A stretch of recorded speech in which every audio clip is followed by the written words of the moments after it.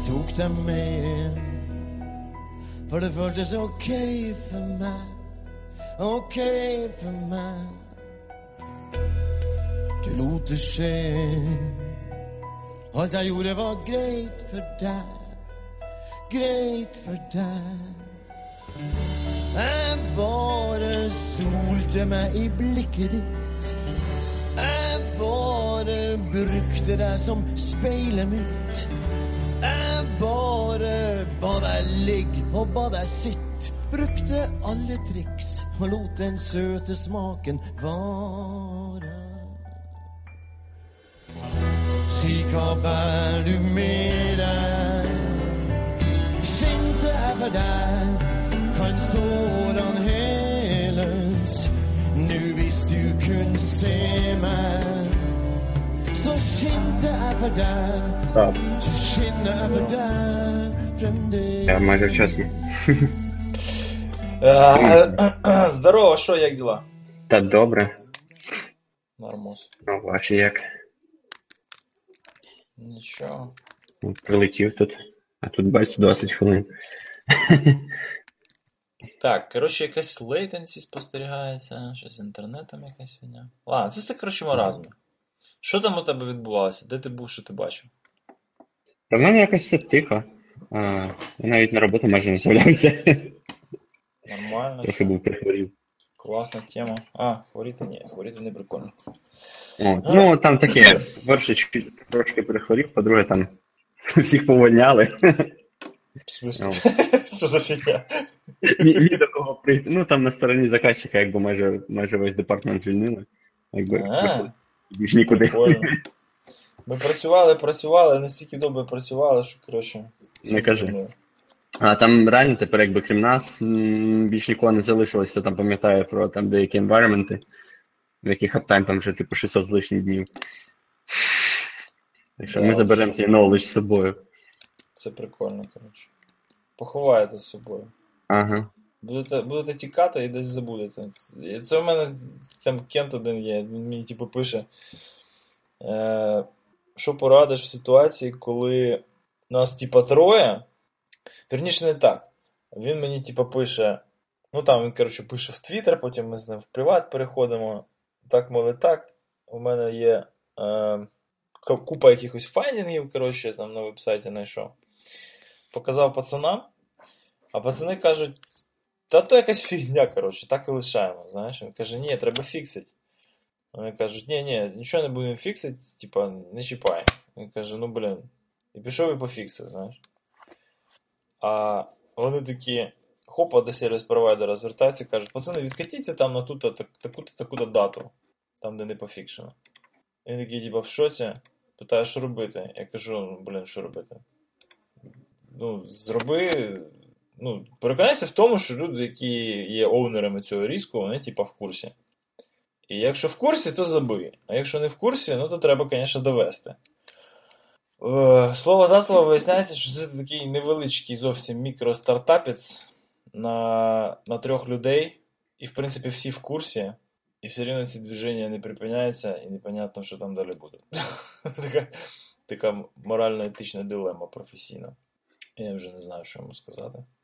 Тікай звідти, кажу. Ой, бляха-муха. Що за зв'язком у тебе? Оба. Wi-Fi губиться. Да, сорі. Переходите ви в private. Робити ресайз. Переходите ви в private. Переходимо ми в private, там, коротше, починаємо травити анекдоти. Ігорьоха просто був на цьому реінвентні гребаному в Весі. Я думав, що... А я бачив, весь твіттер мені засрав. Та да, коротше, чувак, блін, такий сидів, тільки, блін, і фотки фігачив, і ссылки, якісь, взагалі, обривки мислей, типа, тепер буде отак, а раніше було отак. Я не знав, як було раніше, і якось мене, звісно, це все не дуже вражає, може він би там якось це все помістив в контекст і розказав би, наскільки воно реально круто, а так я хази, коротше. Чи дивуватися, чи не дуже. Та, типа, ну плюс ще там же ж це USG-кон у нас був, я, правда, не помітив його взагалі. Одна з особливостей участі в організації конференції полягає в тому, що ти на них не потрапляєш, да? Тому в мене навіть власної думки нема щодо рівня якості Ти постійно за кулісами був. відвідування. Та ми, коротше, сиділи там з Блюмом, робили цей CTF. Робили щось там. Ну, в общем, зайняті були абсолютно весь час. І, типа, ну там щось треба, коротше, ресайзнути, там, бо не вистачає ресурсів, там щось треба когось забанити. Ну, коротше. Модерація, гейммастеринг. І в підсумку дивлюся на програму.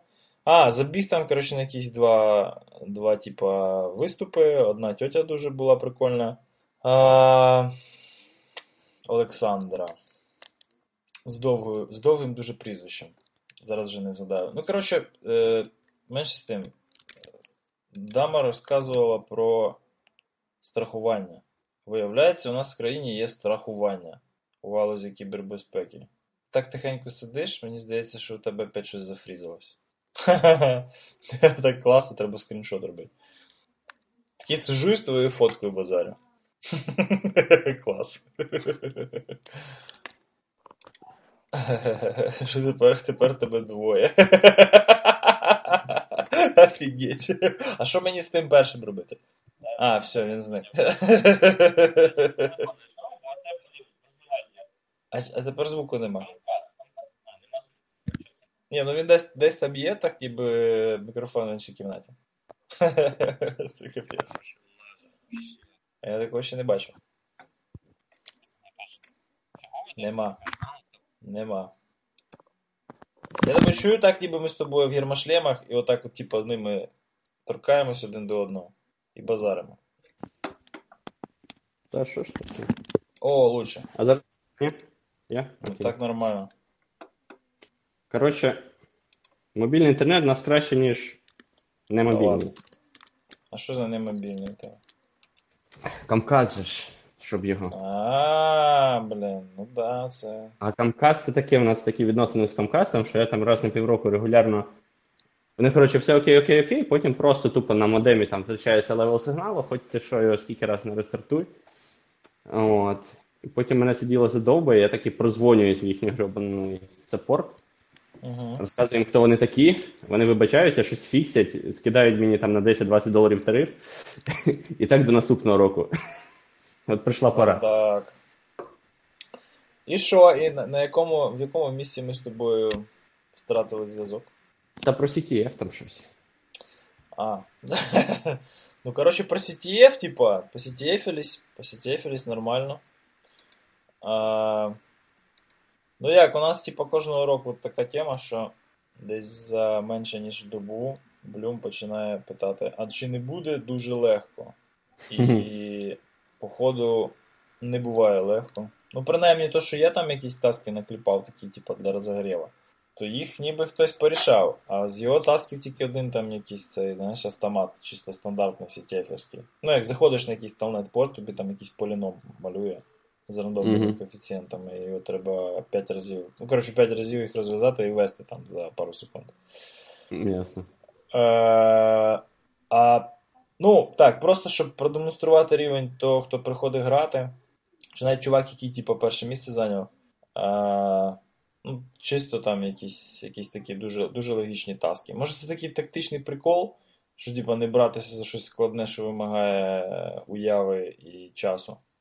Тому що були, наприклад, таски, типа, скачати аплікуху під Smart TV самсунгівський, да? Тобто там треба було якось знайти емулятор, запуститися і просто в ній там щось трошки покоперсатися, якийсь мінімальний форензик зробити і пошукати ті флаї. Чи там, наприклад, ну якийсь навіть XXE зробити в джавовському сервері на там каті. Ну, блін. Ну, тобто такі речі, які просто можна нафазити, знаєш, там, якщо тобі якісь є пейлоуди під рукою. Для пентестів і бакбаунті, то в принципі можна це поробити. Ну там Angular Template Injection це вже таке. Там на розборі польотів виявилося, що не всі таке знають.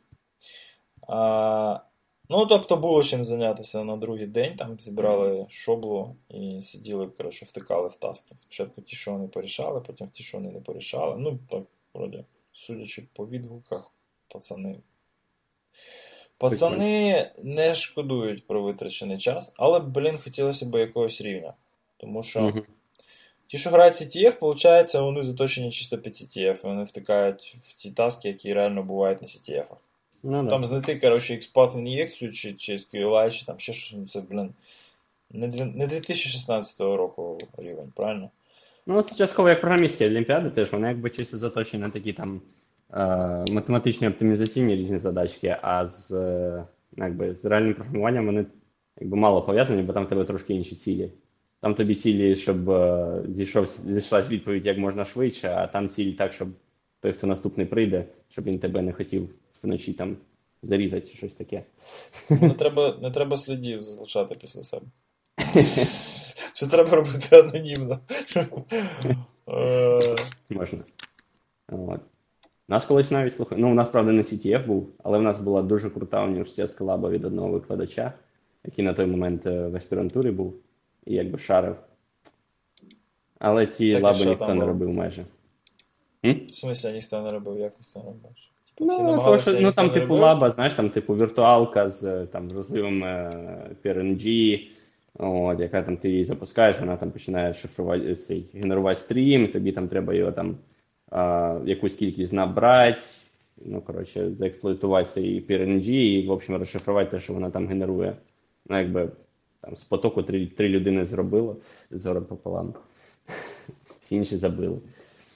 Всі інші ставляться до цього як до якогось теоретичного, таску. Ніфіга, тобі теоретичний. Ні, знаєш, це для тебе не теоретично, а для мене, наприклад, там якась розливість PRNG. Ну, окей, там десь на якихось дуже великих кількостях кейсів, там буде якась статистичний байс. Але я маю на увазі в сенсі, що ти знаєш, там не теоретично, що там от у нас тут складність там 2 в 256, а тепер ми тут теоретично її знизили до 2 там до 2 в 255.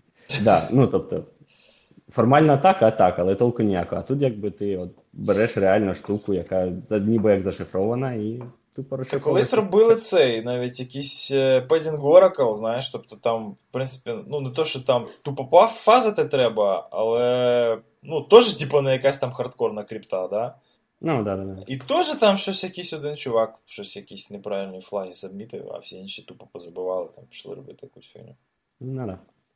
Чому дітей вчать в універі? Я не знаю. Ні, ну не то, що там, це, типу, там всі мають знати, але намагатися треба. Ну, дуже різний рівень, реально різний рівень. Тобто, виходить, що рівень входження в індустрію, да, він дуже низький тепер. Тобто, в принципі, можна тасками загрузити навіть там якогось чувака, який тільки от там, не знаю, щось на питоні навчився фігачить і знає, чим сканить, коротше, і чим репорти редактувати після того. А зараз, ну, як прикольно сказав після цього всього движення, що, типа, дуже цікаво з криптографами і дуже нецікаво з ібешниками. Ну, він не так сказав, але узагальнюючи можна сказати, що, типа, ну, криптою займатися треба трошки там повчитися, да? Да. І зовсім без підготовки туди не попадеш. А якщо попадеш, то дуже стрімко вилітеш. А ібешники, коротше, ну що, десь там можна підмутитися, десь там можна щось чуже скопіювати, да? З чужою призою можна виступити. Чужі ключі можна засабмітити на CTF. Коротше, да. Етикою якоюсь навіть і не пахне поки що, але, ну, на великій дистанції ми всі знаємо, що це все. До чого це призводить. Але все рівно неприємно. Тож треба ще чекати, знаєш, поки пацану це все воздасться. Да. Коротше, там це його. Прикольний такий був кейс. Я там ссылок накидав. По темам, ага. Да. Арсен Аваков некий. Дуже прикольно висловився під час однієї з прес-конференцій, що... Висадять і забанять по IP? Да, що типу вислідять і забанять. Ні, він не так сказав. Він сказав, що основна критика дій влади здійснюється в соціальних мережах з території Російської Федерації. Поняв, да? Угу. Ну, треба думати перед тим, як такі речі казати. Або треба думати перед тим, як такі речі писати міністру. Да. Знаєш? тому що це, типа, неявно підказує нам, що, по ідеї, хтось цікавиться тим, звідки ми пишемо коменти про владу. А це вже наштовхує на неприємні роздуми щодо того, чи не перетворюємось ми на поліцейське государство. Ну, звісно, що не перетворюємось, понятно, що ще нема тої поліції, щоб вона зробила з держави поліцейську, але, блін. Там таке, знаєш, тобто вони ж не можуть прив'язати це все до конкретної людини. Ясно, що вони там відслідковують тупо там звернення на сервер, видно. Тобто це так така... як вони можуть відслідкувати звернення на Фейсбук? Ну, ладно. Тобто, для того, щоб прийти і зробити виїмку з Фейсбука, треба мати рішення суду, тобто треба мати заведену справу, правильно? Тобто просто хтось критикує владу, де ти як заведеш справу. Не заведеш. Підеш там в Facebook Law Enforcement, чи як там цей розділ називається. Тобі скажуть, є другий спосіб. Взяли за жабри там якихось наших провайдерів, подивилися, там, типу, до Фейсбука звертається, не знаю, 2 мільйони. Подивилися там, а всього коментять там 10 мільйонів. Вирішили, значить 8 мільйонів точно з Росії коментять, гади. Є там ісключення, да? Ні, щоб взяти за жабри, щоб взяти ефективно за жабри відслідкувати, де там з Росії хто коментить, то треба в Швеції брати, знаєш, за ті жабри. Тому що через Швецію йде основний російський трафік на міжнародний інтернет. А у нас тут Mail.ru захотів відключитися від пінгових площадок. Сміхота. В общем, чути про метод було б цікавіше. Да, якби була якась така, типу, технічна викладка, чуваки, от ми можемо, типу, ми знаємо і найближчим часом надамо докази. Так, добре, всі сидимо і чекаємо. Прикольний в Авасті був Stack Buffer Overflow. Конечно, слухай, зараз, секундочку, це я повертаючись до теми. Може все простіше? Може вони там, типу, скроблять просто Facebook, дивляться коменти і йдуть в профіль? Просто що все автоматизовано? Там написано, типу, там Ростовчан чи ще щось в чувака, в аккаунті. Ростов, да, типа? Просто технічно це, по-моєму, значно простіше. Вітя з Ростова. Вітя з Ростова коментує на страниці Арсенія Авакова. Да. Арсен. В третій раз не посадиш. Ладно, а то ми зараз їм реально якийсь трохи метод придумаємо. Ми зашорені, я розумію, да, ти правий тут. Звісно, зразу починаємо десь якийсь глибинний технічний аналіз, що, як, сорми, шморми.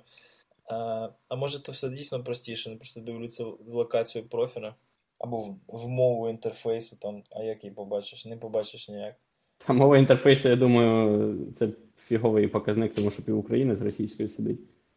Ні, дивись, коротше, виходить, що взагалі ніяк не можеш. Зробити код якийсь ти, типа Google Analytics, в сторінку вставити не можеш. Ти можеш зробити тільки якийсь action button, да?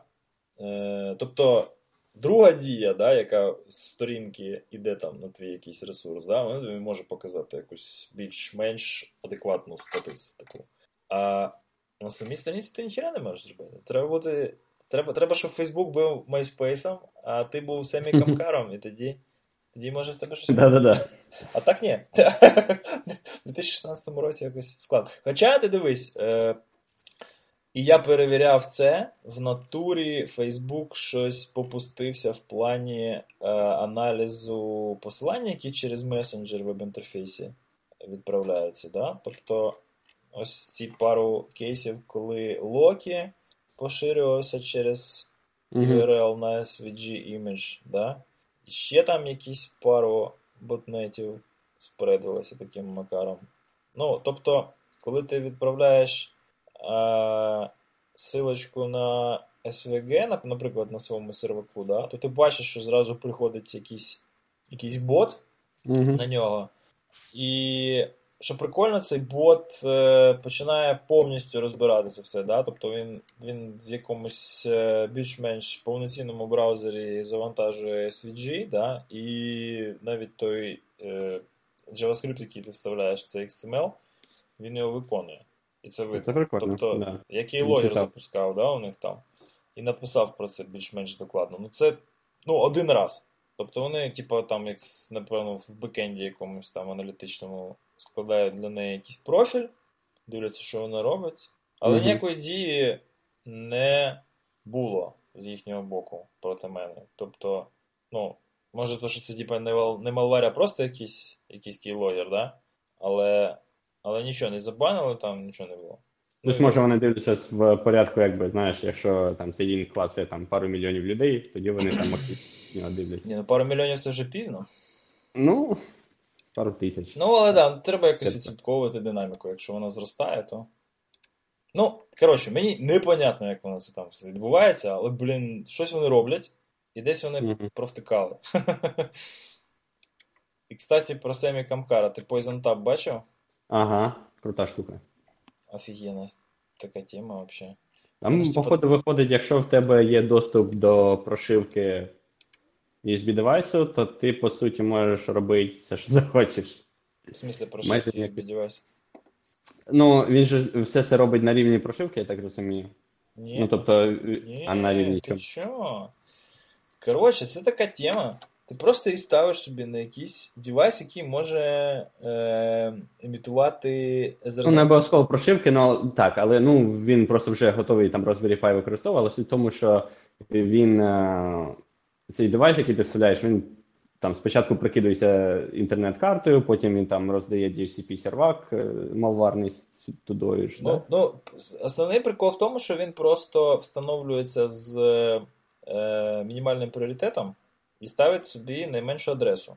Тобто там, не знаю, 1.1.1.1, да? І таким макаром він стає дефолтним інтерфейсом в системі. Да? І пофігу, яка в тебе система. Просто так Ethernet заточений. І основна тема це яка? Щоб там Node.js можна було запустити, тому що ця вся фігня на Node.js написана. А далі вже, типу, там він спуфає, коротше, DNS для топ-мільйона, да? Сайтів з Alexa, і все. Якщо ти йдеш кудись не по HTTPS, і в тебе там є несекюрні куки, не HTTP only, то все, жопа. Він перехоплює всі твої сесії. І це круто, я вважаю. Да, це працює, хоч в тебе залочений комп'ютер, хоч, по-моєму, я не знаю, в суспенді воно працює чи не працює, ну, вірніше... Ні, в суспенді воно не працює, в гібернеті не працює, а коли просто залочений, то, ну, пофігу. Ну, plug-and-play спрацює і все. Слава plug-and-play. Да, я тільки хотів сказати, ну, я ж про те, що, по суті, plug-and-play, і тому, коли немає контролю якогось, ну, насправді не важливо рівень контролю, якщо тобі без перевірки даються якісь привілегії, великі чи маленькі, зазвичай з цього можна щось придумати. Це мені дуже прикольно придумав. Ні, молодець. Ну, тобто це такий, знаєш, архітектурний чисто хак, він знає, як працюють протоколи, і він, ну, всі ми знаємо, що вони хріново працюють, але він розібрався, наскільки хріново, в яких місцях їх можна нормально намахати. Я ж, типа, тренінг був у мене в суботу, там, ну, сидять люди, які взагалі не від IT, да? Ну, такий досить ризикований бізнес, тобто постійно якісь движення, там, коротше, фішать людей, які світяться в інтернеті, там, ну, коротше, такі рухи дуже такі потужні, да? Тобто у контори профіль ризику такий цікавий, скажімо так, да? І сидять люди, які, ну, вони не бояться, бо зазвичай там сидять і бояться, знаєш, ти їм розказуєш там про spearfishing, про які претексти можуть бути, показуєш, як конкретно можна їхню контору атакувати, да, там, як можна склонувати, не знаю, VPN, вебмейл, імейл відіслати і так далі. І вони такі сидять, і на них це справляє враження. А на цих не справляє, знаєш, тому що вони, ну, з цим живуть. Вони це вже десь бачили. А коли зайшла мова за доступ фізичний до робочих станцій, я кажу, ну, власне, зараз, якщо ви дозволяєте комусь наблизитися до свого компа, то незалежно від того, що там стоїть, залочений він, не залочений, якщо він щось робить зараз, да, тобто він працює, то це вже не ваш комп. І вони такі, типу, а що робити? Треба розуміти, що фізичний доступ – це якби окрема тема. І знов-таки те, що я кажу про USB, да? Якщо ти, наприклад, вставляєш USB-клавіатуру, ніякої ж перевірки, ти ніде не клацаєш, типу, да, я довіряю цій клавіатурі. It just works. Це тільки якщо ти через Bluetooth переключаєш, то тоді ще є якийсь там pairing і так далі. Через USB нема. Тобто, і далі, як ти хакаєш прошивку цієї клавіатури або цього девайсу, взагалі, який прикидується клавіатурою, так ти можеш все логувати, ти можеш вводити в принципі, все, що захочеш. Да? Головне знати, куди. Це Да. як такий, уяви собі YubiKey, да, який ти вставляєш, і все, він собі працює, прикидуючись клавіатурою. Але YubiKey ми ніби як знаємо, що хороші хлопці, а якщо це не хороші хлопці. Якби на цей нюанс, то YubiKey не було б як бізнесу, да? І продукту. Так. Але мені сподобалось там в коментарях про цей Poison Tap з Америком Кера, що типу, а що робить? Замазати цементом USB-порти. Ну да. Ну, це типа факт, да? Ну, frequently asked questions. А что делать? Не, не. Эпоксидкой заливать. Ничего не делать. Просто Фізичний виключати доступ, комп, так, коли є. лишаєш десь. Це прикольно, я вважаю. Ну, в общем, наступного разу, коли вас питають, навіщо ставити HTTP-only і secure флаги на кукі, і навіщо використовувати HTTPS, то ви покажіть цю демочку на Ютубі. І по ідеї, якщо людина трошки розбирається в IT, то для неї питання відпадуть. А якщо ні, то тікайте. То і так. Прикольний цей закон. Конь. Бритоси собі прийняли. А, щось там, Да. да, було таке. Молодці, да? Вони Ну, тепер коротше, вирішили якийсь там Extreme Surveillance, бла-бла-бла, але наші зазвичай, як завжди, перебільшують. Насправді, справа йде не... Ну, там мова йде не про те, що, типу, там треба на необмежений час зберігати історію метадані і проче все. Там, здається, лише на 12 місяців, да, на 1 рік, і все. Тобто, Британія десь тепер зараз на рівні Таїланду, Сінгапуру і Еміратів буде по контролю інтернету. Ну таке, подивимося, що з цього вийде. Британія... Головне питання, навіщо? Які проблеми це вирішує? Не знаю. Я б ще зрозумів Франція. В них хоча б Ну да, емоційне оправдання було б. адженда якась є, да, антитерористична. А в Британії, типу, що там, опять Іра, чи що там, які у них зараз проблеми? Брекзит? І зараз проблема в тим, що вони в Брекситі. Да, у них зараз проблема, що тепер треба якось переоформлювати всіх цих поляків, які приїхали працювати як резиденти Євросоюзу. Якийсь новий двіж прикольний з виборами там у вас, да? Ти щось чув про цих зелених? Що вони кудись цю фішку далі штовхають чи ні?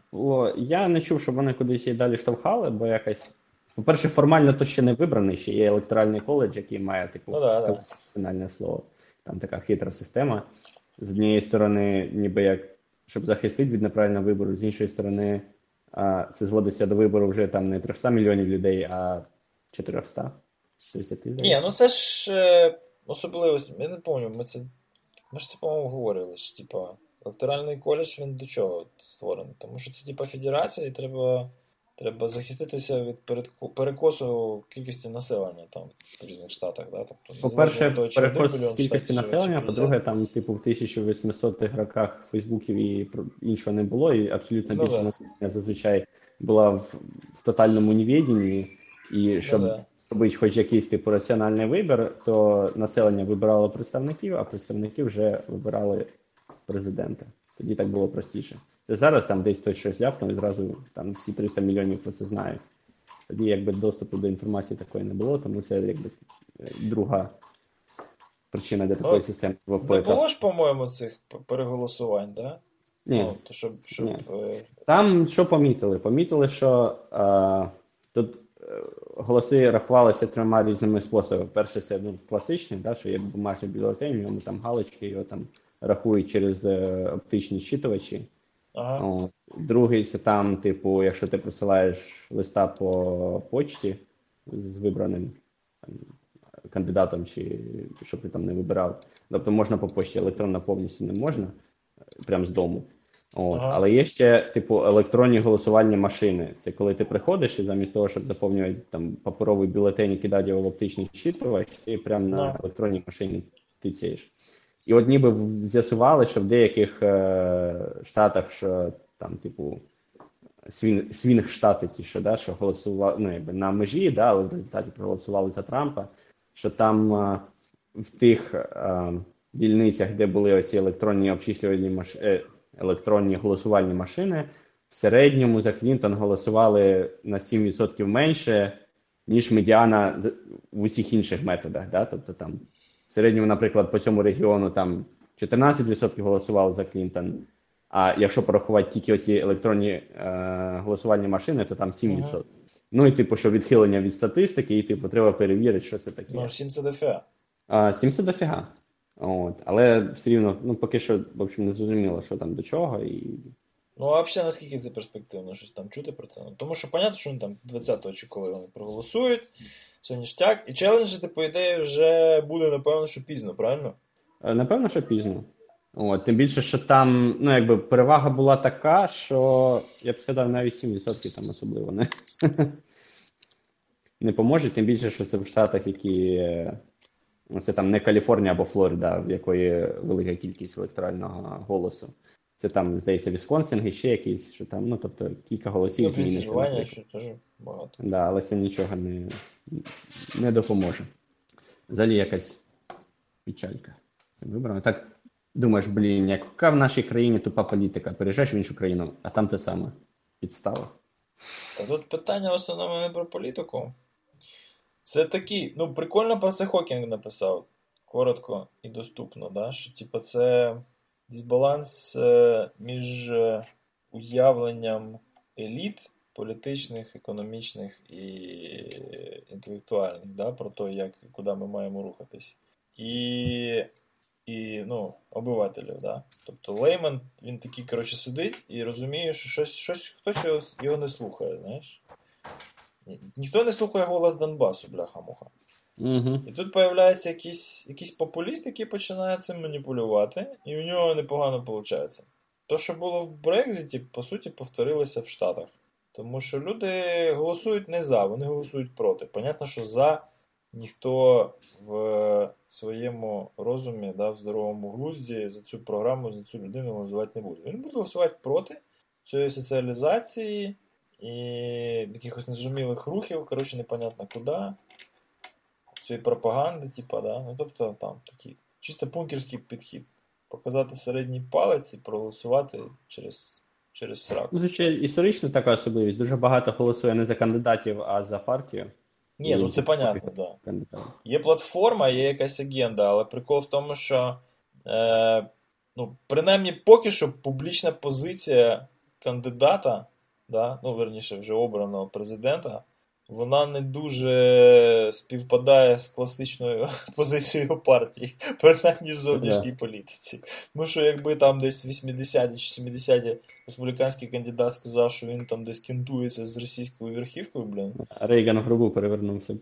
Да, то там, да. Глава скорость вращення Рейгана в гробу, вона досягала би серйозних показників. Тому, типа якось воно... Ну, взагалі не зрозуміло. Ну, в общем, Хокінг там нормально мисль толкає, що треба зближатися. Нефіг оцей дивіжн, який в суспільстві, у всіх його площинах спостерігається, да, там, і в наукових колах, і в політиці, і в соціальній сфері, да, що типу, є дуже серйозне відокремлення, є дуже серйозна різниця між верствами. Да, то її треба якось, ну, якщо не зменшувати, то принаймні демонструвати, що це нормальний фізіологічний процес, да? Що тут немає там ніякого заговору, блін, ілюмінаті. Що просто економіка наша така дебільна, що вона дозволяє там 0,01% населення, блін, контролювати 100% ресурсів. Ну, коротше, ну, понятно, що електорат Трампа не дуже в курсі, хто такий Хокінг. Але бляха-муха. Це, до речі, якби тільки підкріпляє, да, те, що він, те, що Хокінг говорить. Ну, да. Ой, ладно. В двері знову. Я 100-500 разів сказав, що цього не можна робити. Ну, дай мені секунду. А, ні, не давай. Ну, там жінка щось ніби. Вирішила. Дала ремня. Пішла наводити порядок. Oracle купує собі DIN, чи Dyn, чи як воно там правильно називається. Непонятно що, але дуже вовремя. Після серйозного дідоса, напевно, щось вони там просіли. Подешевше, да. Да, я вважаю, що це цікаво. Black Friday, типу, треба купити. Ні, ну срака повна, да? Тобто був Dyn, був OpenDNS, і тепер не буде ні Dyna, ні OpenDNS. Буде Cisco А і Oracle. OpenDNS це Діна був, да? OpenDNS тепер Cisco купила. Вже більше року. Точно. Звісно, я за пацанів дуже радий. Підняли бабоса. Але. Да, Oracle не дуже все технологічного, якоїсь такої технологічної віри. Вони продавати вміють. Да. Це вони роблять добре. Sun вселяв віру технологічну, да? Але не витримав конкуренції. Тому коли серваки пішли вниз, він пішов вниз самим першим. Ні, другим. Ні, Санта-Крус пішов. Ні, Санта-Крус не робив серваки. А хто робив там серваки? Dell робив серваки, HP робила серваки, Sun робив серваки, IBM робив серваки, а Cisco не робила серваки. А тепер... Ні, мається на увазі нормальні серваки. А тепер Cisco, типу, я дивився статистику, коротше, зростають потужності по виробленню серверної цього металолома тільки у Cisco. То лише Cisco показує позитивну динаміку розвитку цього бізнесу. HP тупо нафіг все продала, Dell все продав, IBM щось не робить. В HP давно всякі такі неприємні розвиток дуже поганий. Вони не очевидні. Тобто, в принципі, бізнес себе чухає непогано, але оці якісь незрозумілі потуги там це якось все поділити, перерозподілити і перейменувати. Ми тепер не HP, ми тепер HP, знаєш. Або... Це мені дуже нагадує, як Ernst Young, дуже ображається, якщо їх називають Ernst Young тепер. Ні, ми тепер EY. Кажуть, та називайтеся як хочете. Я дуже старий, щоб вже вас перейменовувати у себе в голові, знаєш. Ну, от так от якось. Типа, не буде скоро серваків взагалі. Ти бачив цей прикол про... Оце дуже цікавий такий юридичний клеш. Арестований цей чувак, який там колись напряг LinkedIn на дуже багато даних, да? Він російський громадянин. І тепер з Чехії майже одночасно його хочуть екстрадувати американці і росіяни. І це дуже прикольно. Тому що всім зрозуміло, що з ним буде в Росії, і всім зрозуміло, що з ним буде в Америці. І в нього дуже непростий вибір. Понимаєш? Да, не повезло пацану. Але треба було думати. Про тим, як нагрівати LinkedIn? Та я не думаю, що він там якось його сильно спеціально нагрівав. Звичайно, і коли їхати в Чехію? Ні, то що їхати в Чехію, взагалі їхати в країну, в якій є екстрадиція в Штати, якщо ти таке проти Штатів робив, проти контори в Штатах, це, звісно, це мені нагадує деяких кардерів, які думали, що Таїланд це незалежна держава. Їхали туди відпочивати, а їх там прямо в аеропорті мішок на голову і все. І якимось магічним макаром вони потрапляли в юрисдикцію Сполучених Штатів. Да. Треба розуміти, де чий протекторат. І що, типа, ну, коротше, треба правильно обирати місця для відпочинку. Дуже цікавий був експлойт в JavaScript. Firefox, да. Да. Дуже естетично виглядає, гарні штуки. Опять же, SVG-шечка моя любима, формується прямо в браузері об'єкт. І таким макаром виконується JavaScript. JavaScript дуже класний, там куча якийсь робчейн такий довжелезний і вихід з сендбокса. Я нічого в цьому не розумію. Але воно працювало якийсь час. І працювало воно Що? Тільки на Firefox, походу. Ну, воно точилося під tor-браузер, тому що це використовували, я так поняв, федерали для того, щоб там прикрити один CP-сайт в Даркнеті. І дуже швидко це все якось сплило. Я так зрозумів, що почали пацанів закривати. Але як я зрозумів... Що ти там казав про прикольний мобільний інтернет? Йоу! О, я крикнув. Це я відвалився, чи ти відвалився? Я не знаю, я тебе не чув, і ти в мене зафрізався. А в мене навпаки, мене просто як ніби ти відбився. А тепер ти говориш дуже-дуже швидко. Це просто якийсь лаг був. Ясно. Тепер він збирає цю сесію і, коротше, прискорено це все програє. Ну, коротше, там федерали відслідковували довгий час якийсь CP-сайт в Даркнеті, і коли, я так зрозумів, почали закривати відвідувачів, high profile, да? Хтось копнув глибше і знайшов цей кусок коду на цьому сайті. Ну, як федерали зазвичай роблять. Вони беруть сайт, по суті, да? Але вони його не виключають, а деякий час ще дивляться, хто заходить. І розміщають там наявні в арсеналі експлойти проти турбраузера, тому що зазвичай туди ж, звісно, турбраузер входить. Угу. Типа комп'ютерно грамотні ці... Скриптідіс? Не скрипткідіс, а люди з викривленим уявленням про витвори мистецтва. Ну, коротше, child porn, всякі ці задроти, які туди, блін, Ні, я просто про інше. Якщо ти ховаєшся від держави, то, чесно кажучи, якось tor-браузером стрьомно користуватись мені було. Це ти знаєш. І я знаю. Але не всі. І це добре. В цьому конкретному випадку було видно. Ну, поспливала куча деталей, і видно, що була операція ФБР проти конкретного ресурсу і його відвідувача.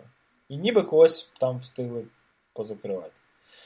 Перед тим, як це все спливло, але, звісно, воно спливло, і там був вже патч для Firefox, і tor-браузер, по-моєму, вже оновився, чи може ні. Та оновився вже, напевно, що код експлойта є. Ну, мені здається, вже треба було встигли. Ні, ну, да. Восайн, коротше, вже все. Мені кажеться, що вже все. Тому що Apple написав. Як одразу говорили, що, типу, хтось один візьметься за це діло, інші підтягнуться і все. І забанять. Тобто, якщо в Chrome вже давно їхні сертифікати ні, не в Chrome, в Firefox. Тепер в Safari буде. Мені цікавіше, що... З 1 числа. Що буде? Вже з 1 грудня. Вже грудень? Ужас. Вже 4, ти що? Мені цікавіше, ці тут активісти Українського кіберальянсу провели успішну операцію. Йолки-палки. Звучить. Звучить класно, да, звісно. Ну, не будемо ставити під сумнів існування кіберальянсу українського. Взагалі це вся геополітика, ці всі проксі-групи і кібершпіонаж в своїй новій цій личині. Я про те, що вони якось підпорядковуються governmentу, чи це типу анархісти? Чи вони думають, що вони анархісти, насправді вони підпорядковуються? Є версії, знаєш. Як каже Тарас Боболот, тут є два варіанти.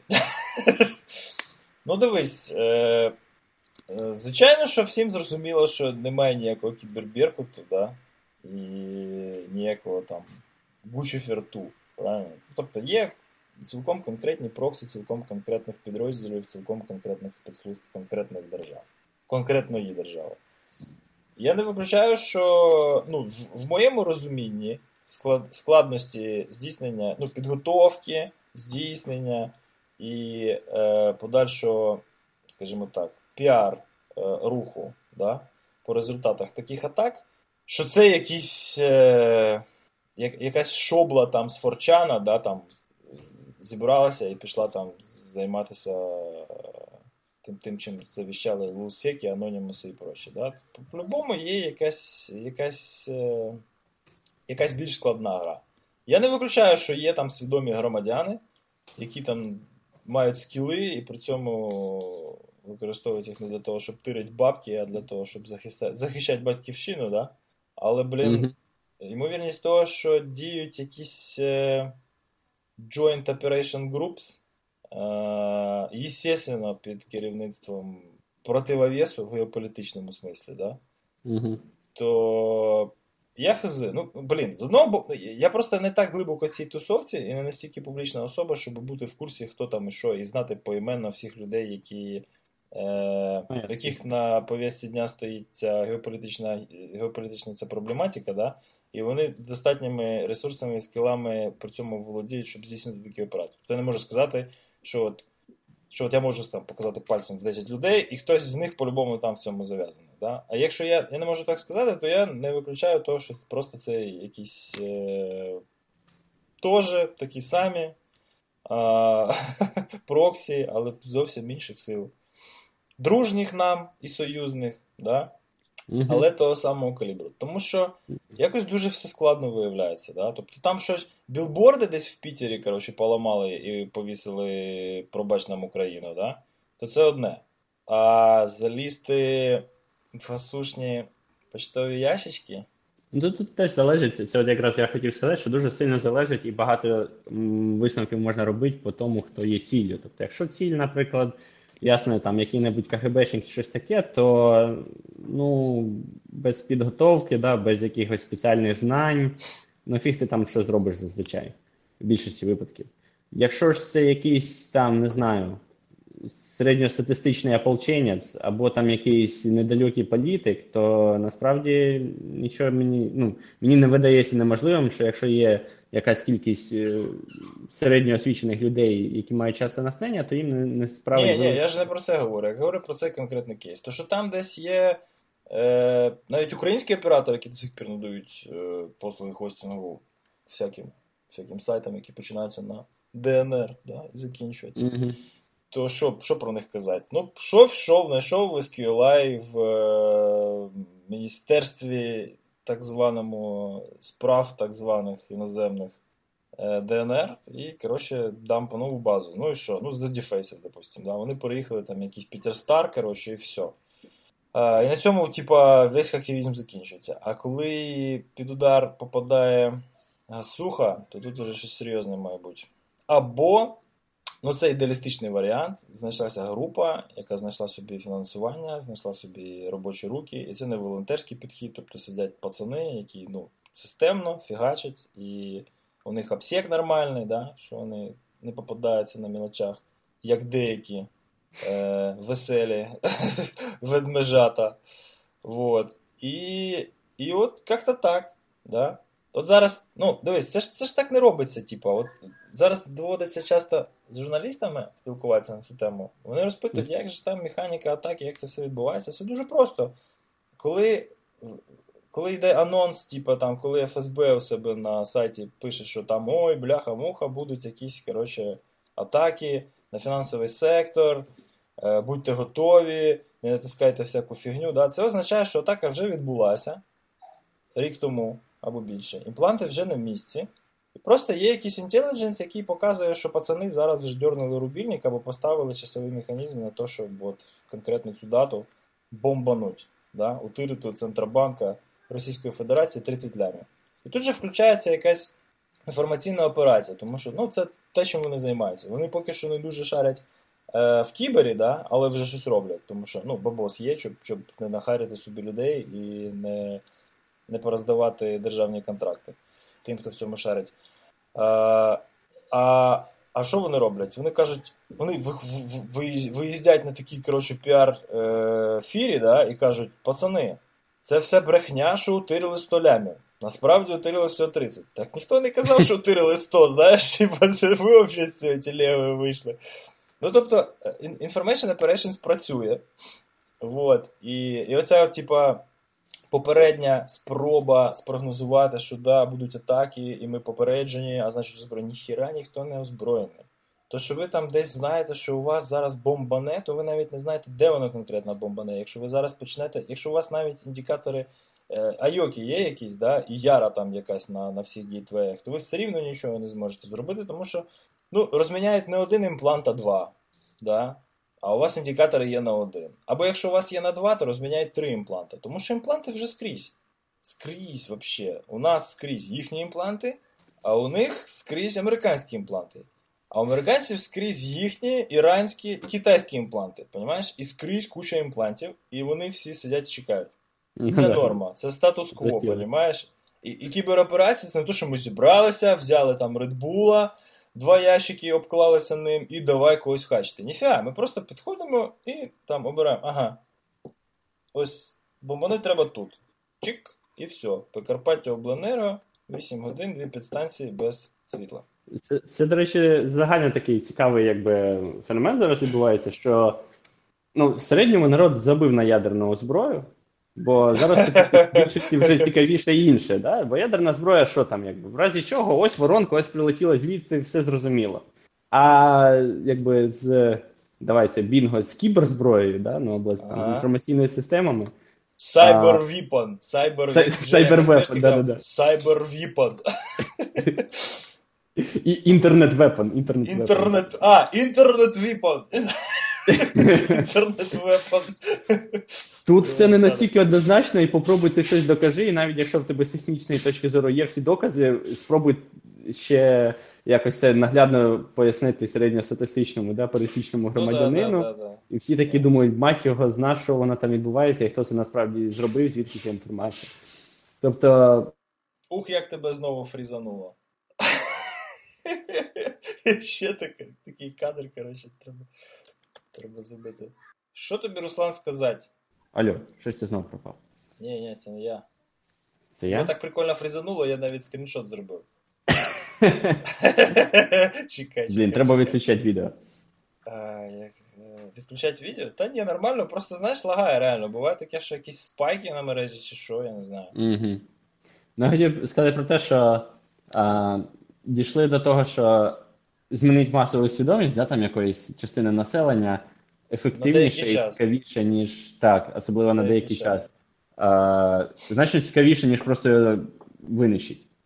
Ну, і зараз це називається post-truth society, знаєш? Угу. За рахунок миттєвої проникності інформації, по суті, що коли якась новина, да, зразу весь світ про неї знає. Ну, це дуже, дуже чітко зараз в нашому місцевому тут інфопросторі спостерігається, що, типа, якась чергова зрада, вона просто переключає на себе фокус, і є дуже серйозні ситуації. Ну, є наприклад, тут офігенний примір, да, там на Андріївському узвозі збудували цей якийсь новий, там реставрували цей театр. Він ще ніхрена не дороблений, і непонятно, як буде в підсумку виглядати. І є якісь мнення авторитетних архітекторів, що ніфіга, це ще не закінчений типу, проєкт фасаду, і що буде там воно все по-інакшому. Ну, мені, якщо чесно, по барабану. Може, тому що я не корінний киянин, мене це взагалі ніяк не гребе. Але під час цієї всієї двіжухи, отам Мірошниченка, коротше, своїм понітейлом, отак от, знаєш, крутить над головою, і свобода все збілася, і всі, ой, да ми не дамо.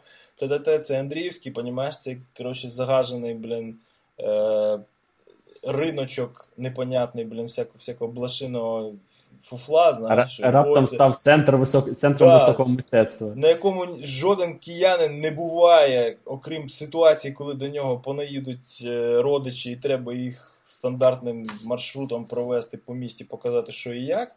І то зараз він там дуже часто випадає просто, через те, що він роздовбаний з усіх боків. І тут він такий капець дуже важливий і притягне на себе максимум уваги, а тим часом французи з міжнародним фінансуванням і цією всією інженерною коаліцією накривають саркофаг, з дерев'яним таким куполом, і це охеренно як виглядає, і взагалі це історична подія, і взагалі треба, там бути і дивитися на цю фігню, і знімати з дронів. А всі сидять і пімкають про цей, театр. Нахер вам нужен, пацани? Тут 25 років пройшло, нарешті це гівно закатали в асфальт. Понимаєш? Я теж про це писав, і теж реакція, знаєш, там перші кілька коментів, це перше, що, типу, що тут, типу, Україна там ні до чого, що Україна там ні до чого, це там, типу, все на гроші французів, що, якби, я і не казав, що це тут, значить, перемога з точки зору України. Хоча я написав, що, знаєш, там, типу, враховуючи особливості вітчизняного видання бізнесу, те, що французи там щось зробили, це теж вже непогано. А друге, це, що, типу, подумаєш, там, той перший саркофаг за півроку були швиденько збудували, а це тут, значить, гроші відмивали, будували кілька років і там не зрозуміло, навіщо зробили. Якби, я такий сиджу, думаю, якби, по суті, ядерну бомбу сповільненої дії взяли, тупо закрили, законсервували і все. Найближчі 100 років ми про неї не будемо згадувати. Яка нафіг різниця? Відмили там гроші, не відмили там гроші. Наче їх гроші воно трохи. Але, розумієш, в кожній перемозі є краплина зради. І наші фокусуються тільки на ній. Як ці, чуваки, які Аваланж закрили, знаєш, теж. Ну ладно, про це пізніше. О, це інша історія. Да, це наступна тема. Я про те, що, звісно, що є різниця, я не спорю, але в тому сенсі, що я радий, що, якби, цю тему просто, скажімо, на деякий час закрили. Закрили в хорошому сенсі, законсервували і все, можна там не боятися, що там ще що-небудь повитікає. або щось типу того, або хтось допоможе йому повитікати. Всі, Що хто теж цілком не можливо. встиг на тур по Чорнобильській АЕС, вже не встиг. Знаєш. Да. Вже там тепер Ну, дивитися особливо нема на що. ні, ну що, там все ще багато, там Прип'ять же ж є, і госпіталь це є, в якому там, типу, найвища радіація на землі зареєстрована. Ага. Тобто, ну, не знаю, мені б до самої станції було б стрьомно підходити, але там ще Ні, є багато цікавих місць. Але я ж кажу, закрили, ну і добре. Добре, ні, ну ж чекай, тут збудували, уродський театр. Як же ж? Ні, ну так то арочка красивіше виглядає. Ну, вони Арочка чимось виглядає схожі, красивіше. знаєш, якщо певним чином подивитися на саркофаг і на цей театр, то вони чимось один одного нагадують. Там кубічна ідея, а там сферична ідея. А там така, там така, типу, ангар, коротше. Ну, в общем, Pen Pineapple Apple Pen. Про Avalanche і цілу пачку ботнетів, які дуже гарно координованим ефортом Європолом керованим позакривали, і кіберполіція з главками МВД тут якось навіть приймали участь. Офігенна ідея, да? Прекрасна новина. Всі такі сидять. Та що ж вони там, вони що їх там розслідували, вони їх що знайшли, вони що пішли їх за яйця вхопили тільки, а всі наводки їм за кордону прийшли, знаєш, теж такі сидять всі. Я пацанам розказую, чуваки, от 5 років тому, ну щось таке взагалі, ну можливо було, просто щоб даже от просто по орієнтировці з-за кордону когось відправити і правильно зібрати серваки, і зняти уліки і почати впровадження. Просто хтось цим взагалі займався. Ні, зрада, все одно зрада. Перемога, але все одно зрада, знаєш. І я вже, знаєш, може не в тому вже віці, я вже навіть не сперечаюсь. Я б розказую, як я вважаю, на чому суперечка завершена. Да. Ну, насправді в спецслужбах наших, як не дивно, дуже є фахові люди. Небагато. Небагато. Але я довго думав, наприклад, поки там в університет не прийшов, що їх взагалі немає. Ну, якось смішно. Ну, камон, хто там? Ні, я бачив, в актори сидять, на конфі, тобто я бачив людей, тобто я з ними базарив, вони розвиваються, вони не то, що там супер-пупер вже гуру, але вони шарять, куди треба рости і що треба робити. Причому це, знаєш, це типа не в Києві, не в головному управлінні. Це там Хмельницький, Тернопіль, Харків, тобто, в регіонах є пацани, які можуть піти, якщо що, не налажать. Я про те, що, знаєш, таке масова свідомість, що там, якісь вахтери сидять в погонах, да? Що там хто що може зробити. Але якось часом там на конференціях когось зустрінеш, там ще якось, потім це ж ми коли займалися прийомом стандарту, теж якби це все проходило через ці ДСЗІ і так далі. І фахівці є, просто вже далі питання було, чим їм казали займатись і так далі, але зрозуміло, що там, дивлячись, яка влада, да, то який би фахівець не був, дуже можна по-різному ці есети застосувати в плані ефективності і корисності взагалі. Ну, понятно, треба розслідувати злочин, а тобі розказують копати компромат там на якихось політичних опонентів. Але фахівці є, як не диво, і фахівці дуже, мені здається, це один з небагатьох таких переваг, да, того, що до цього був Союз, що, в принципі, ці всі фахівці, вони звідки пішли, да? Ще з того часу, коли був Союз, вони якби навчалися. І потім, коли він розпався, ясно, що хто де залишився, той в тій країні і далі працює, але суть в тому, що, я не знаю, можливо, звісно, щось було, але за роки незалежності я б не бачив, щоб Україна якось спонукала, або фінансувала, або вкладалася в розвиток таких фахівців. Тобто, здебільшого, це ті люди, в яких залишилися знання ще з тих часів, коли це спонсорувалося державою. Хай неважливо, в яких, в позитивних чи в негативних, з позитивними чи з негативними цілями, але вона спонсорувалася. І той факт, що зараз ці фахівці працюють у нас, це якби дуже добре. По-перше, це дивно. По-друге, це добре. Це дивно, да. По-друге, це добре. Я б не став списувати Україну з такої з поля кібервійни Бінго.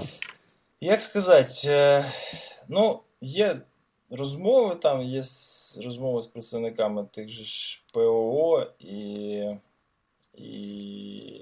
то, що в армії у нас там зараз щось теж налагоджується таким макаром. Всі вони стоять перед конкретною проблемою. Тобто, attrition жорсткий, да? Тобто приходить пацан, цей пацан якийсь час розвивається. Понятно, що він там заробляє небагато, але якийсь бюджет там на якісь відрядження в конференціях, взяти участь і так далі. Плюс якесь там стажування є, там міжнародне партнерство, всі діла. От він працює там або служить пару років, якогось рівня досягає і йде в приватний сектор. І всіх це дуже харить. Я от слухаю навіть, людей, які мені, скажімо так, не байдужі, да? І що я можу сказати? Я можу сказати одне. Бляха-муха, так скрізь. Скрізь. В Штатах цей Air Force Security Operations Center, чи як він там називається, це ж теж прийшли, пацани, які що? Які по драфту прийшли, понімаєш? Тобто вони срочники, условно, да? І вони, коротше, там посиділи там операторами, цими аналітиками, самий low-level, да? Вони там прокачалися, побачили якісь інциденти і зробили якусь кар'єру там максимум 5 років. І він якимось там, не знаю, майстер-сержантом пішов на гражданку і, коротше, пішов там, не знаю, консультувати когось або кудись далі там аудитором працювати, пентестером, я не знаю. Тому що це так, і так завжди, мені здається, буде, тому що бізнес, який працює в відкритому ринку, він завжди буде швидший, ефективніший і прибутковіший, ніж якийсь там зарегульований, тим більше, якщо це просто на кошти державні, да? З команди якогось там, не знаю, якогось виконавця, якогось політика або якогось держслужбовця. Це ж дуже гарно потім на індустрію впливає, розумієш? Тому що зараз я сиджу, дивлюся на цих людей, вони вихідці там з якихось бухгалтерських фірм, з банків, в кращому випадку з IT, і все, да? А там я дивлюся, я дивлюся на людей, які просто там, не знаю, привертають увагу якоюсь своєю суспільною діяльністю, да, або професійною, там, здобутками. Вони шарять в ком'юніті якісь свої надбання, да, професійні. Там один, якийсь марін бувший, да, тобто там прослужив 5 років, реально, морський котик, понімаєш, там. Другий, теж якийсь там, не знаю, не ветеран, звісно, тобто там десь, може, на ротацію в Ірак не ходив, але служив і, шарить. Тобто, наповнюється індустрія якимось більш-менш патріотичним стафом, да? Тобто це не просто пацани, які там, не знаю, захотів займатися інформаційною безпекою, без спеціальної освіти, без спеціальної сертифікації, скачав Metasploitable, скачав Metasploit, побачив, як офігенно попаються шели в лабі, мене поперло, піду, тикатися, да? Буду фазити, клієнтські скопи, і може щось у мене вийде. І на загальному фоні відсутності нормальних, адекватних вимог до якості надання послуг, таке проростає, і воно потім розказує, що воно шарить і воно в темі. Да? А там дивишся на людину і зразу видно. Тому що ніхто з тобою не буде в армії продовжити контракт на 3-й рік, якщо ти якоїсь цінності не складаєш, правильно? Нафіга тебе там далі тримати перед монітором, якщо ти не можеш правильно скорелювати івенти і знайти інцидент. Отакий практичний підхід. І нічого в цьому поганого немає. І є люди, які можуть там затриматися надовго, якісь там ідейні офіцери, які можуть одну за одним чергу цих призовників, да, там 18 років пацани з якимись скілами більш-менш, коли там зараз їх призивають, в 20. Чувак шарить в комп'ютерах. Посади його за комп'ютер, він втикає, да? І він буде втикати, тому що, по-перше, це прикольно. По-друге, непонятно, звідки він прийшов. Може, для нього ситуація, коли його годують, обувають, одівають і ще дають там десь 2 роки пожити. Воно для нього прикольно теж, да? І ще при цьому він там стопудово не попадає на війну, да? І він скіли отримує, а 2 роки стажу навіть якимось там low-level аналітиком в соку, це офігенно круто. Я не можу сказати, що я зразу взяв би на роботу, але це офігенний базіс, да? Тобто це, ти бачиш дуже дофіга різної фігні. І тобі треба в ній потихеньку розбиратися. І вона вся дуже різна, і там трошки application, там трошки network, там трошки операційних систем. Це ж кльово, експа капає капець. Ну, бачиш, в Штатах просто ще не соромляться залучати таких приватних експертів до роботи. І навіть якщо там їм при цьому треба якийсь дати доступ, роблять бекграунд-чек, дають доступ і далі з ними працюють. І при цьому якби і людина заробляє гроші в приватному секторі, і при цьому державі допомагає. В нас поки що такого типу співпраця, вона дуже не розвинена. Ну, мені так здається, з того, що я бачу. Можливо, Ні, десь... вона є, але дуже в таких екстремальних точках реально політичного ризику. Наприклад, ЦВК ж, понятно, що Гасуха не сама захищає. Є вполне конкретні люди. Вітя Жара, компанія InfoSafe, які там туди пулять інтеграцію і перші, по суті, до кого бігти, да? І добре, що вони там з'явилися, коли з'явилася ситуація, що треба кудись бігти, якісь руки кваліфіковані туди прикладати. Тепер про це пишуть в Time Magazine, да, але тоді це було не так прикольно, не так фенсі, да, коли реально хопає там якийсь Ярош, коротше, на першому місці. Але це можливо, бачиш, на рівні служб вже може так, там вже не балуюся і якби працюють так, як треба. А на рівні трохи простіше, але все ще, що відноситься до інформаційної безпеки, то там вже це не так радужно, і крім того, що не співпрацюють з фахівцями, да, з приватного сектору, ще й тим, як ти кажеш, ідейним, які там залишилися з якихось причин працювати, хоча могли б піти в 10 разів більше заробляти в приватній фірмі. Крім того, що... А вони підуть. Руслан, вибачте, я переб'ю. Прикол в тому, що вони підуть просто підуть. з більшим багажом. Він як дивись, Стенлі Маккрістал, да, чувак генералом 4-зв'язочним пішов, і він же ж заснував свою контору і нормально продається. То, що ти полковником увольняєшся, це ж зовсім інша справа, чим ти там старшим сержантом увольняєшся. Вони підуть. Я про те, що в нас замість того, щоб їм там, не знаю, руки-ноги цілувати, поки вони ще не пішли, їм ще інколи і палки вставляють, щоб вони швидше звідси це капець. Це ж капець. Я як кума послухаю, ладно, мовчу, але, блін, ну реально, чувак деколи з такими проблемами звертається. Тобто він нічого деталей не розказує, але ти послухаєш цю проблематику, якісь поради там можна, звісно, дати, але, я не знаю, треба мати залізні нерви, щоб там з цим всім працювати і з цими людьми вести так, ці в цьому є реальна втрата. З цим треба боротися, тому що це нікуди не годиться. Це починається, до речі, Алло. Смотрите, хто прийшов. Тільки я только пришел, потому что я в бассейн завел своих, пока у меня есть там минут 15. Поэтому видео включать не могу из бассейна. Так, я тоже видео выключаю. Ну расскажи нам про твой реинвент, поки ты тут. Ну, про реинвент. В общем... С самого початку, что такое реинвент, Игорь? Что-что? Давай с самого початку, что такое реинвент? Реинвент — это ежегодная конференция, которую устраивает Amazon облако, причем не Amazon как магазин, а Amazon веб-сервисы, которая собирает, в принципе, на мой взгляд, это одна из самых больших IT-конференций в мире на данный момент. И, возможно, самая интересная и самая успешная, потому что предыдущий реинвент, значит, 3 года назад, когда я был на первом реинвенте, было 14 тысяч, сейчас скажу, было около 8 тысяч человек, в прошлом году 14 тысяч человек, то есть это участники и там партнеры-участники. В этом году, если верить приложению, было 34 тысячи человек. То есть ты себе можешь представить, конференция на 34 тысячи. При этом эта конференция, в отличие от многих конференций, на мой взгляд, вообще достигли невозможного в отношении bullshit ratio. То есть маркетинг занимает, наверное, вот когда у них в 2 раза за всю конференцию утром идут keynotes, где выступает там CTO и CEO компании. Вот эти keynotes занимают это 2 часа по утрам. Вот это вот единственное время, когда ты можешь что-то услышать маркетинговое. И то в перерывах между представлениями продуктов. То есть за всю неделю у тебя 3 часа уходит. Вот 3 часа только маркетинговая информация. Все остальное 3 часа на noise, а все остальное сигнал. Все остальное, да. Все остальное чистый сигнал, чистая техника. Причем сессии там варьируются по цифрам, то есть ты можешь уровень сессии выбрать в зависимости от цифры, то есть единичка это entry level, и 4 это advanced level.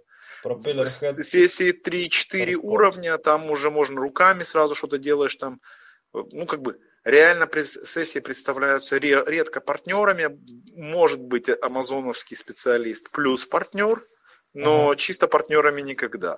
То есть в основном это амазоновский специалист плюс партнер, который показывает какое-то практическое применение, которое партнер сделал лучше, чем, допустим, Amazon, или как бы использовал амазоновскую технологию. Но это обычно где-то полчаса. И опять же, партнеровские лекции не содержат никакой скрытой рекламы партнера. То есть только практическая имплементация и так далее. Очень, очень интересно, огромное количество технической информации. Практически всегда Amazon анонсирует что-то новое во время keynotes и мгновенно добавляет новые сессии. Причем новое это не анонсированное, никто не знает, что он анонсирует. То есть они достаточно неплохо поддерживают уровень секретности, утечек немного. Я, по крайней мере, никогда не слышал ни о каких вообще утечках, что у них будет анонсировано. При этом, задавая те же вопросы на стенде Амазона за день до Keynotes, говорю, ребята, а вот в это вы будете? Ну, мы работаем над этим. На следующий день раз с утра анонсируют это все.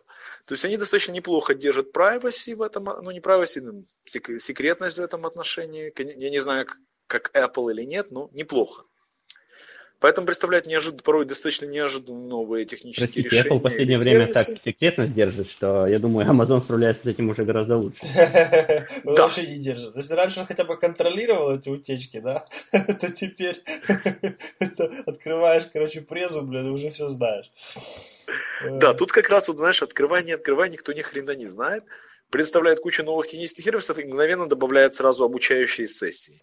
То есть ты можешь сразу идти на сессию и сразу же deep dive. То есть там максимально берешь и, грубо говоря, пошел писать код. Ну, это круто, да. То есть на сессии там пишется код, показывают примеры кода. То есть это для девелоперов.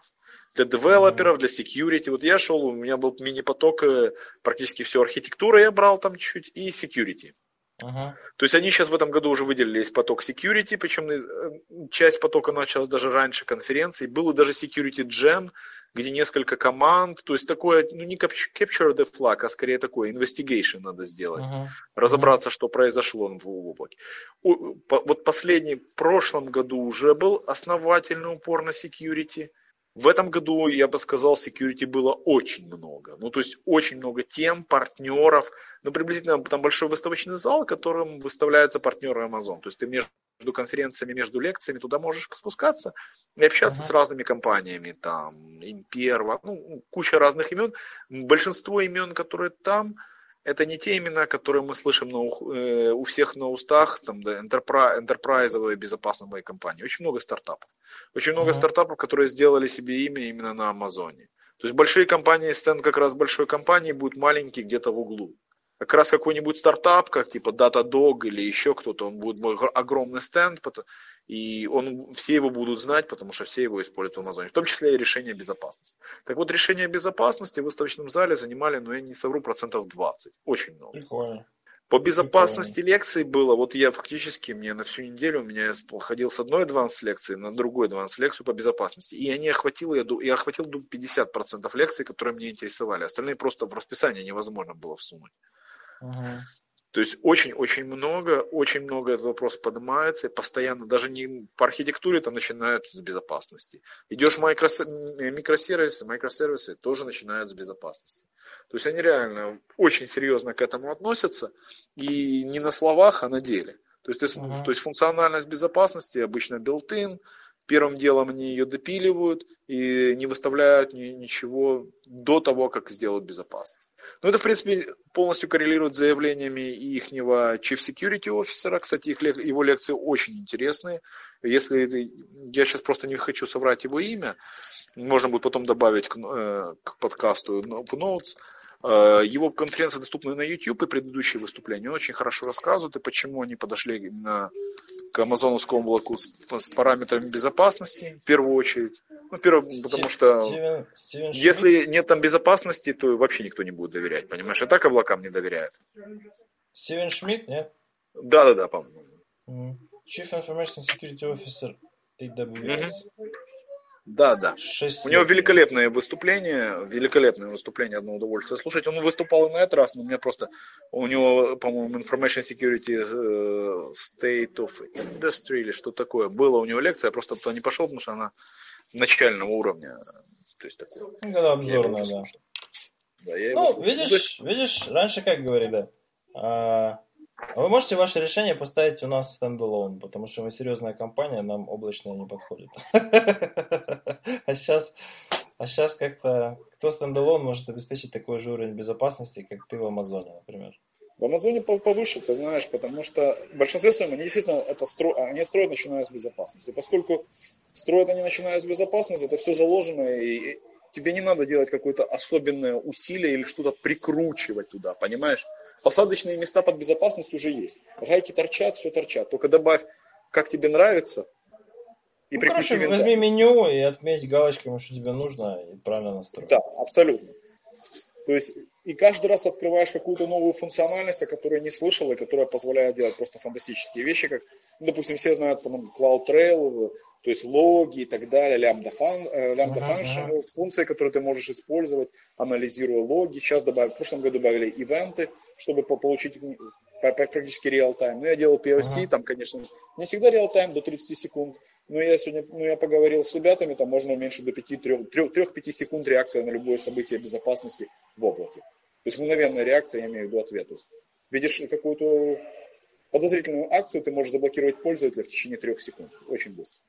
Но сейчас они добавили новую фишку, которая позволяет, у них есть так называемый Amazon Config, которое фактически такое управление configuration management. Он делает снапшоты конфигурации и так далее. Они добавили туда функциональность rules, то есть запретить какие-то действия. То есть, допустим, чтобы junior админ что-то не поменял, что не должно быть в твоем конфигурации. Но я всегда смотрел на это как на систему управления конфигурациями. Да, хорошо получать снапшоты для безопасности, кто что изменил, и какие-то ограничения поставить, чтобы админы как бы далеко не ходили. Но оказалось, что можно пойти гораздо дальше, используя ту же самую вещь. А написать, допустим, конфиг-рулы, которые запрещают тебя поднятие нешифрованного инстанса в продакшн-клауде. То есть не админа останавливать, а фактически заэнфорсить security в инфраструктуре так, что при всем желании ты не подымешь, тебе просто облако не даст поднять некриптованную в этом машину. И основные архитектурные фундаментальные преимущества облачной инфраструктуры. Да? То есть у тебя, во-первых, учет абсолютно адекватный, да, у тебя нет чего-то, о чем ты можешь забыть. Облако всегда ведет учет ресурсов, и ты вот этот начальный этап внедрения любой политики безопасности, инвентаризация ассетов, ты его пропускаешь, потому что ты делаешь API-колы, у тебя список уже есть. Абсолютно точно. А второе, это ты enforcement политики можешь автоматизировать и сделать security, как это называется? Software-based security, да, получается. Да. Software-based security policy. Ты написал скрипт, да, или там сформулировал конфигурацию, с которой нельзя поспорить, как с аудитором или менеджером безопасности. Ты просто built-in security делаешь. То есть ты просто пишешь конфигурации правила, допустим. Не может существовать машина с нешифрованными BS volume, если VPC, допустим, или так, продакшн. Все. Кто-то ее запускает, она начинает стартовать, мгновенно это правило проверяется, и она шатдаунится. То есть, знаешь, я ее стартую, а она не стартуется. И все. Так ты будешь смеяться. У меня точно такая же вещь есть, я использую. Это, допустим, в каких-то бакетах, в S3 bucket, чтобы шифрование всегда было включено. И тоже загружаю объект, он не загружается. Загружаю, не загружается. Загружаю, не загружается. Ну что за хрень? Почему отказ в правах? У меня же все права есть нужные. Почему же он мне отказывает? Проверяю полиси. Полчаса смотрю. Понимаю, А я забыл добавить ключ на шифрование, чтобы объект был зашифрован при загрузке. Там же надо для каждого объекта добавлять в конце, допустим, server-side encryption, когда ты загружаешь бакет. Я забыл это поставить. И он мне просто не дает, и все. То есть при всем желании ты не можешь это сделать ошибку. Даже если ты редкостный идиот, пытаешься в лоб, ломишься, он тебе не позволит, и все. А чому він одразу не сказав, що не зашифроване? І змусив тебе півгодини мучитись. Все, ребята, извините, я бегу опять. Призвали в бассейн. Все, давай, тримайся. Давай, если удастся еще вырвать, давайте, ребята. Да, я думаю, мы будем заканчивать. Давай, пока. Пока. Да, вже 1,5 години наговорили. Да, уже есть что резать. Алло? Да. Я думал, что ты червоную кнопку нажал. Было бы прикольно.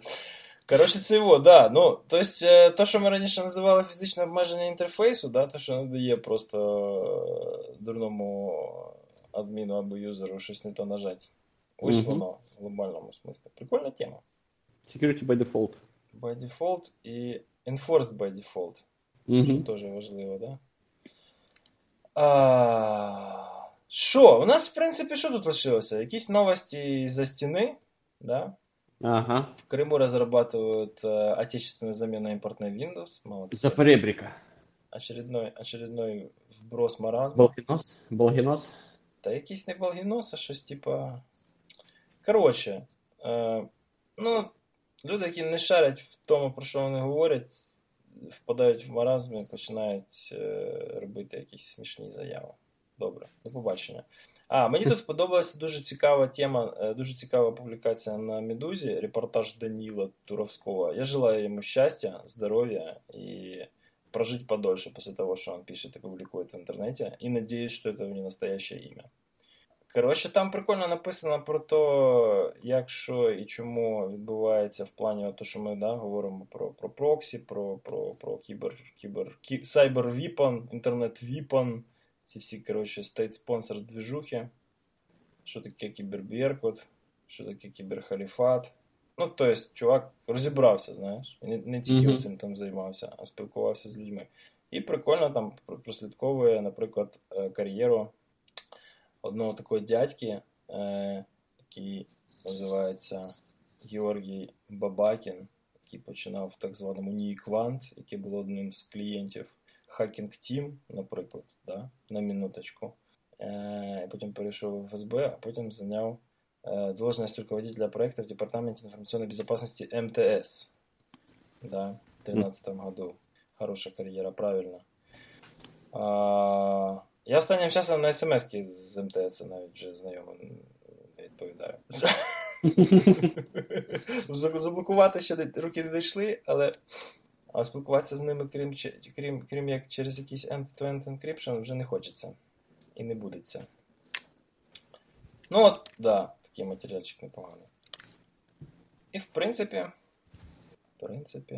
Да, в шоу-ноти додать, тут дуже така, багато букв, але я так... По ділу. Змістовно, да. По ділу. Ще інтересний хайп тут є про Global Data Privacy Regulation, який нарешті Євросоюз хоче застосувати. І що, типа, є прогноз, що він створить 75 тисяч робочих місць для security професіоналів і privacy офісерів. Прикол в тому, що це, звісно, все може виглядати перспективно, але хто працював з європейцями, знає, що це не будуть робочі місця, це в кращому випадку будуть якісь термінові контракти. І коли ми говоримо про ті робочі місця, які захищаються законодавством трудовим в Євросоюзі, да, і ті робочі місця, які створюють цей Data Protection офіс, да, це різні робочі місця. Ну, те, як часто маніпулюють цим, називають кількість робочих місць, але не називають умови, не називають оплату. Ну, да. Знаєш, як, типа, там, Швеція перейшла на 40, на скільки там, на 32-часовий робочий тиждень. Ой, як круто. А ви знаєте, скільки людей в Швеції працює згідно з вимогами законодавства? В штаті Вашингтон там теж дуже багато робочих місць, тому що не можна машину самому заправляти. Тобі має машину заправити заправщик. Ну, да. Там трошки інший вигляд воно все має. Тобто, ну, ті, що, типа, employees в компаніях, да, в здорових корпораціях. Ну, я розумію, так. Працюють по 4 години на день, і ніколи не знайдеш. Вони стільки до цього працювали, просто що... Ну, да. Вони просто раніше відпрошилися, а зараз будуть так іти. А ті, що контрактори, вони фігачать по 80 годин на тиждень. Заробляють, звісно, нормально. Але говорити про те, що вони там працюють, типу, як в Європі, то не можна. Вони, власне, не з Європи, звичайно. Окей. Ладно, Руслан. Да, будемо закруглятися. Збіжимось. Давай, молодець, що знайшов час. Будемо Гарьохи виписувати виговор. Але я трошки реабілітувався, але зовсім трошки. Да, трошки зайшов в гості. Ну, нічого цікавого, ну, якщо чесно, часто гроші можна сам полетіти, так. Там дійсно прикольно проводити. Рeinvent, так, цікаво, я спорю. Ладно, давай, старий, тримайся. Давай. Brukte alle triks og lot den søte smaken vare. Si hva bær du med deg? Skinte er for deg, kan sådan heles. Nu hvis du kun se meg, så skinte er for deg, så skinner er for deg fremdeles.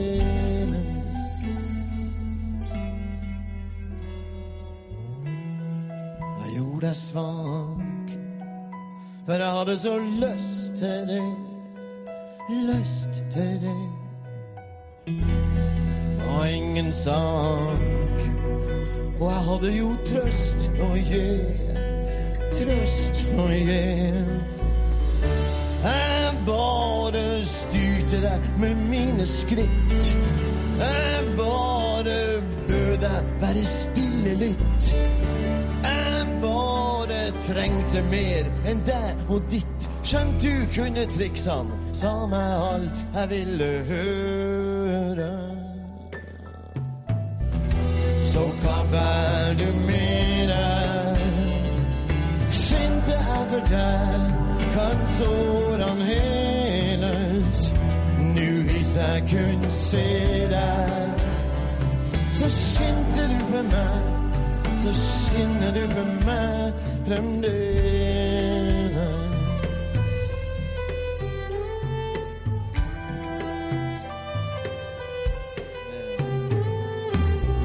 Så hva bær du med deg? Skinte er for deg, kan sådan heles. Nu hvis jeg kunne se deg, så skinte du for meg, så skinner det for meg fremdeles.